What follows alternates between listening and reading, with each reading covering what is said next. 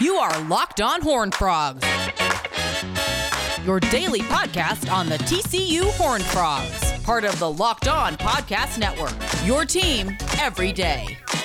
Welcome into Locked On Horned Frogs, your daily TCU podcast. I'm your host, Steven Simcox. Let's talk some TCU athletics. And we're going to start today with a little recruiting. 2022 class starting to wrap up. TCU currently, according to 247 Sports, not the highest rated high school class, in the 60s. Big 12 rank is number 9 overall. Expected that to a certain extent given the circumstances. Was hopeful maybe because this staff is so embedded in recruiting, they could jump that up a little bit more. You know, we'll see what happens when the dust settles, but still a relatively small class from a commit perspective. I did like one offer they sent out yesterday, though, and I want to discuss a few of the guys that could be trending their way in the coming weeks. Now, they've done a lot of work in the transfer portal, and even though, you know, some of those guys I think are more depth pieces than actual frontline starters, their transfer portal class right now sits at number 14 in the nation. So that's really good. And that was something that Sonny Dykes, that Rashad Samples sort of promised as they were coming over. That philosophy they used at SMU about getting impact players from other schools was going to carry over to TCU. And they seem to be trying to do that and putting their best foot forward in that regard in this first recruiting cycle that they're a part of. There was an offer yesterday that I really liked. Coy Eakin is a wide receiver at Stephenville. Now, he also played on the defensive side of the ball. And, you know, it's a 4A school, so that's not uncommon. He was a good safety. He was a really good wide receiver. And in the state title game, where Stephenville played Austin LBJ, he dominated. Like, he was uncoverable in that football game. And I remember watching it, Stephenville won. And it was, you know, a big moment for that town. Rich history there, but it had been a little while since they were at that level. And when they took down Austin LBJ and he was so good, I'm watching that game and I'm like, you know, this seems like the type of player that would get some attention. Now, recruiting is not really my thing. I don't pay attention to the ins and outs of it all year long.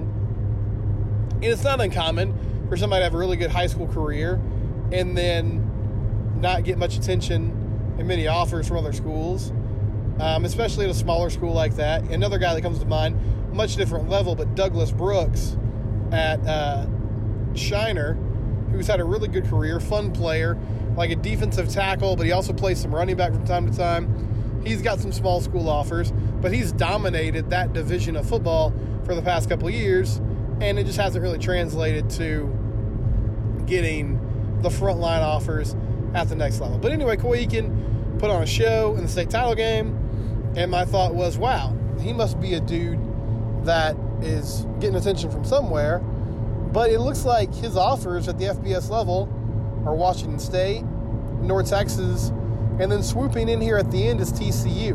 And I'm going to use some context clues here, and there's actually some more information, some more in-depth information on Horned Frog Blitz that Jeremy Clark shared. I'm not going to share all that because, you know, there's a paywall there. I want to respect it. But the tweet that Coy sent out when he talked about the offer, he identified Joe Gillespie as the member of the staff that offered him. Now, Gillespie is the New Frogs DC.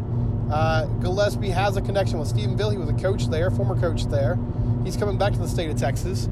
So maybe it's because of that connection, but I think more likely it's that they like this guy as a defensive player. And maybe he can play safety in this new defense that Coach Gillespie's going to be rolling out for TCU. TCU did this and made a living of this when Gary Patterson was there.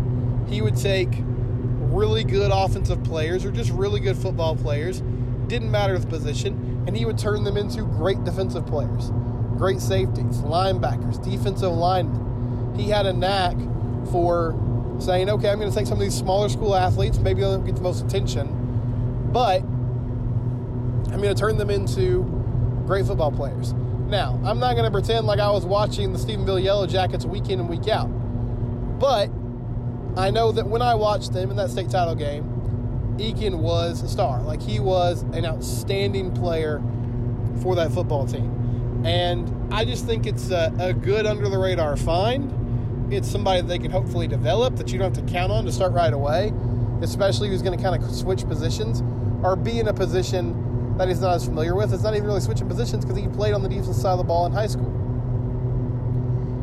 I like how forward-thinking it is. I hope it works out. We'll see. There's some competition there. I don't know if they'll get him, but it seems promising. Another player to watch, Ronald Lewis, a cornerback from New Orleans. Now, there was a series of tweets from the TCU coaches yesterday that indicated they have a new commit. They were using the Wahoo22 hashtag.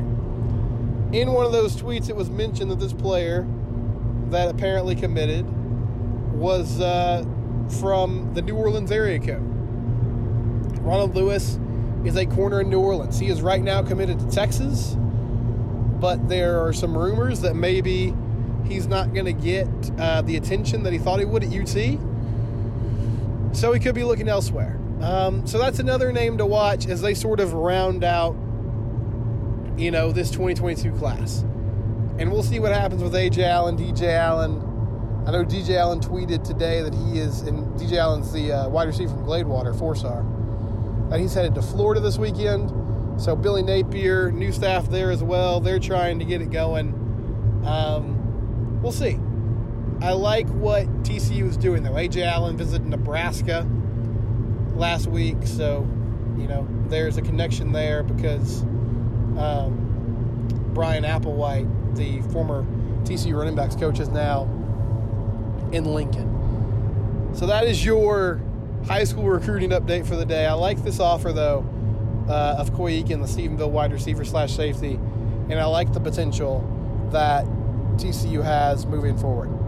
All right, when we come back, we'll talk a little basketball. Also, TCU baseball, the top 25 preseason polls are all over the place. Can we get a read on this team? We'll discuss that next.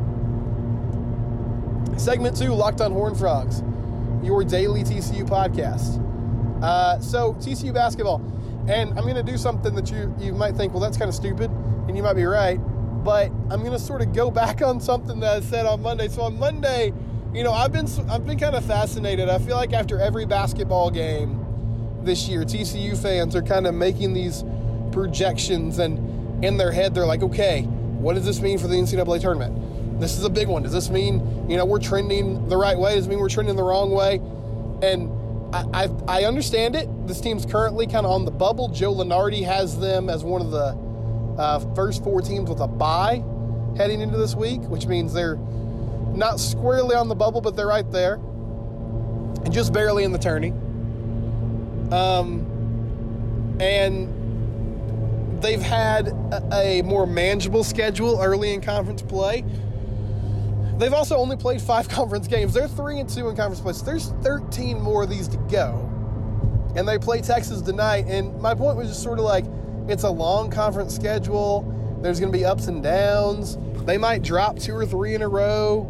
They might win 2 or 3 in a row. Like, you just sort of have to keep a level head. I wouldn't worry too much about these postseason projections right now. I think there's still time, regardless of how they're doing, for it to go either way. That being said, I saw John Rothstein from CBS Sports, which he's an interesting follow.